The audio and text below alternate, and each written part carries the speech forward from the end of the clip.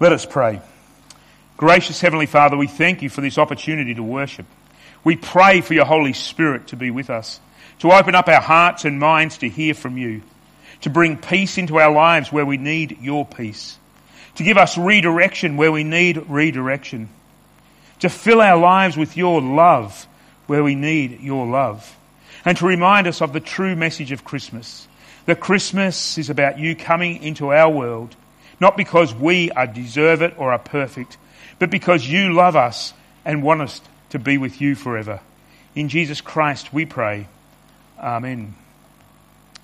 Today, as part of St. Stephen's Day, we're focusing on growing. So we'll get to see how St. Stephen himself gives us some indications of the outcome of him, how he grew and what that meant. But before we get there, let's remember that Christmas is more than a tradition.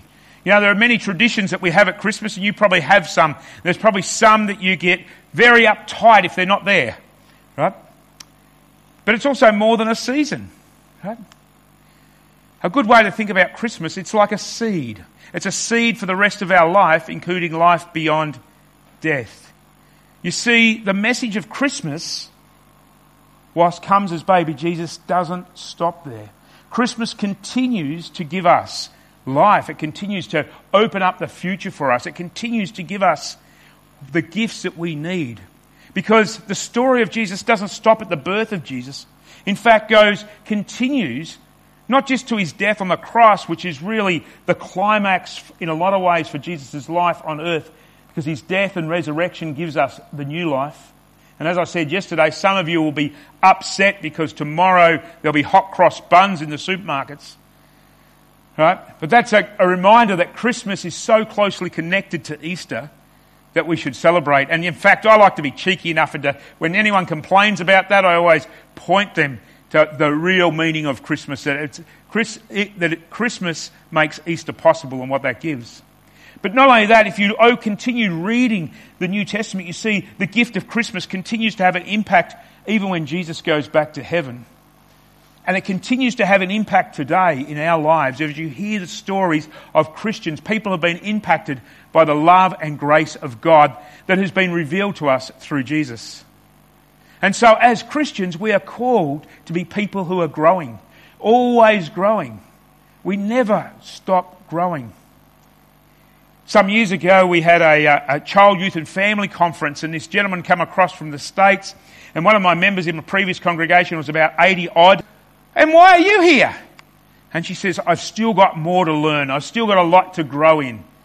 Right? And in the same congregation, I had another lady one day who someone was complaining we're not doing all the traditional stuff like we used to do. And her response was, yes, we don't need to because we continue to grow in God's grace and love. There's not only the traditional stuff, but there's also new stuff that we can continue to rely on. You see, Christmas is an invitation for us to be people who are growing, to be people who are always open to be growing. 2 Peter chapter 3 verses 17 to 18 reminds us of this. Therefore, dear friends, since you have been forewarned, be on your guard so that you may not be carried away by the error of the lawless and fall from your secure position, but grow in the grace and knowledge of our Lord and Saviour Jesus Christ. To him be glory both now, forever and ever. Amen. Our call as people who are loved by God is to be people who continue to grow in this grace and love. To be people who continually think about what this grace and love means for us and for all those we interact with.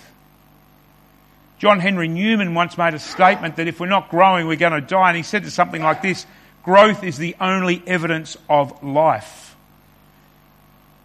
The encouragement for us from God is to be people who are continually growing in this grace and love of God.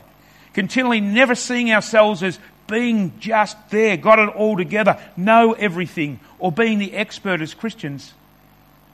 Some years ago, a friend of mine in ministry leadership said one of the best things that we can do as Christians is to understand that we're one of Jesus' apprentices, always growing. And if you think about that, think about the story of Jesus and his disciples, them walking away, always learning from him. And because the other thing to remember and be comforted by is this: what we heard in our gospel reading. And Jesus grew in wisdom and stature and in favour with God and with man. We have this call to be people who are growing, to never think we've got it, we're always there, or we're too old, or we've got everything we need, but be people open to growing. So 5 things that I want to encourage you to think about in growth that continually may help you in growing. First of all is your attitude. Be prepared to grow and change. Be always open where God may be leading you to grow and change. Every time you open the Bible, listen to what God says to you and see, is God calling you to a different way of life? Can you grow further in that grace? Secondly is see life on this earth through the lens of eternal life. See life that you haven't made it yet, that this life is not the main goal, but eternal life is. And then look at life through that lens of eternal life. And to help you grow, of course, we want to grow in the right ways, to spend every day with Jesus, to keep listening to Jesus, reflecting on his words. For some people that means reading large slabs of scripture. For other people it means just reflecting on a few passages each day.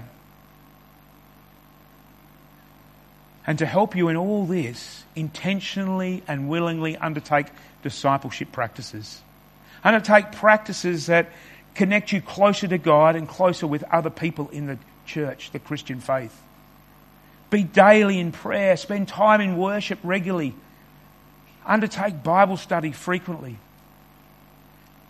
Serve both in and beyond the church. Be in relationships. Grow into relationships. Make time for relationships.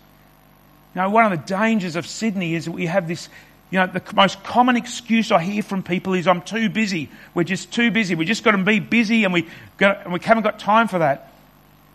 And that means, that's an alarm bell to say, right, if I'm going to grow as a Christian, I need to be intentional to make time to build relationships with God and with others. And to give generously. And to share the gospel. Early next year, I'm going to preach a sermon series on these discipleship practices of how they help us connect with God and each other and the blessings that we receive from those. But I encourage you to think about how you can incorporate these into your life now so you can continually grow as a Christian. But most importantly, it's important for our attitude and mind to think our growth as a Christian is not about getting all the intellectual stuff right. It's not about knowing everything perfectly. It's not about understanding the whole Bible perfectly. But ultimately, God is wanting us and calling us to grow in his grace. So let God's grace see how you see yourself. Remember, you are a forgiven child of God because Jesus came at Christmas and then died on the cross and rose again. Remember that God loves you and forgives you no matter what you've done. Remember, God continues to want you to know that you're loved and forgiven. But also allow God's grace to affect how you see every other situation in your life. How you see others. And sometimes that can be difficult. And if you think it's difficult, if you're thinking about a situation at the moment, well, think of St. Stephen. Think of St. Stephen. We heard part of his story, and I invite you to go home and read the full story of St. Stephen from Acts chapter 6:1 to Acts 8:1. You see, Stephen was chosen as one of those who were full of wisdom and the Spirit, not because he was blessed to go and preach. That wasn't his first calling. He was actually called to go and serve widows with food. He was called to, that was his main calling. That was the main authority he was given, to go and serve widows with food, people who were in need. But as he served the food, he did a few things. He performed the wonders and signs of God, and he shared the good news of Jesus. Think about your life, what that may mean. Think about the callings that you have at the moment, whether you are retired, whether you're a neighbour, whether you're a community member, whether you're involved in anything else, whether you're a business owner, whether you're a software engineer, whether you're an administrator of any sort. Think about all those callings, whether you're a student. And think about this. God has placed you in those situations so you can experience His grace, but you can also share His grace. Think about who you might be able to experience that grace to. When something goes wrong, what might you do? Well, St. Stephen encountered a major problem. And the major problem was there were some people who were stuck on Moses, stuck on the old way of life, stuck on the legalistic approach to life with God. And that's who he encountered. And they were upset with him. They weren't the widows, they weren't the Christians, but there were some people from the Sanhedrin who had seen him, and they were absolutely upset with him because he was disrupting how people understood God. You see, they wanted people to understand God, that you had to understand God from the legalistic point of view, that you had to understand God from a difficult, angry point of view. And here was St. Stephen preaching to people, pointing them to Jesus and reminding them that this legalistic approach is not how God comes to us through Jesus. And because they were so legalistic, and this is often what legalistic people do, is they want to punish or ostracize or get rid of those who are preaching something different to them. But despite the threat of persecution, Stephen never gives up sharing Jesus and the good news. And now here's the twist. Here's the twist that comes with St. Stephen and show how he's grown in faith. He could have been a person to say, they think differently to me, therefore they're my enemy, and I want them to go to hell. I want them as far away from me as possible. But that's not what he did. If you read the last few moments of St. Stephen's life, you see this. He had so much faith in God. He was filled with God's Spirit and love and grace that he said these words on his death. Lord Jesus, receive my spirit. Lord, do not hold this sin against them. Lord, do not hold this sin against them. And as I reflect on these words, I think these words are blessings to us. You probably can think of some people in your lives who are extremely difficult to forgive. And if that's the case, keep praying to God. Keep asking God to help you. Because God wants all sinners to be with him in heaven. Doesn't mean all will, but he wants all.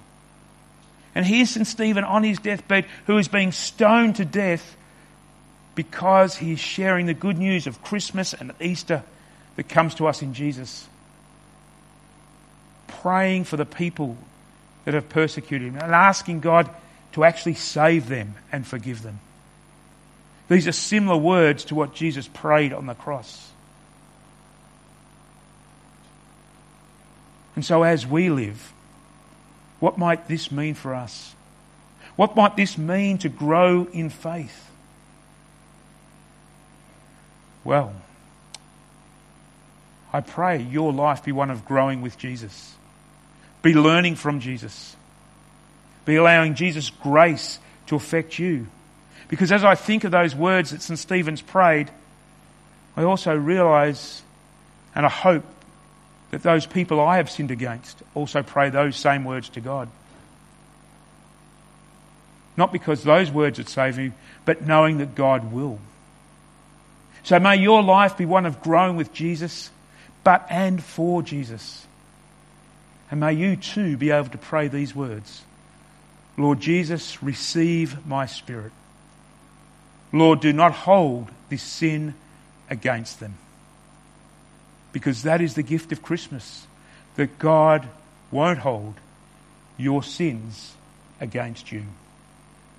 Let us pray. Heavenly Father, we thank you for the wonderful gift of Christmas. Not only is it a time where we get to celebrate with family and friends, eat good food and share presents, but we also get to remember again your gracious love and the future you give us. Heavenly Father, we thank you for people like St. Stephen's who came into this world following you, being your disciples and sharing your good news and setting us an example of what it means to have faith in you. Not just doing signs and wonders, but also focusing on your grace and love. Heavenly Father, we thank you that you won't hold our sins against us because of Jesus. And we pray too that we can say those same words to whoever has sinned against us. And if we're not there yet in any circumstances, continue to help us.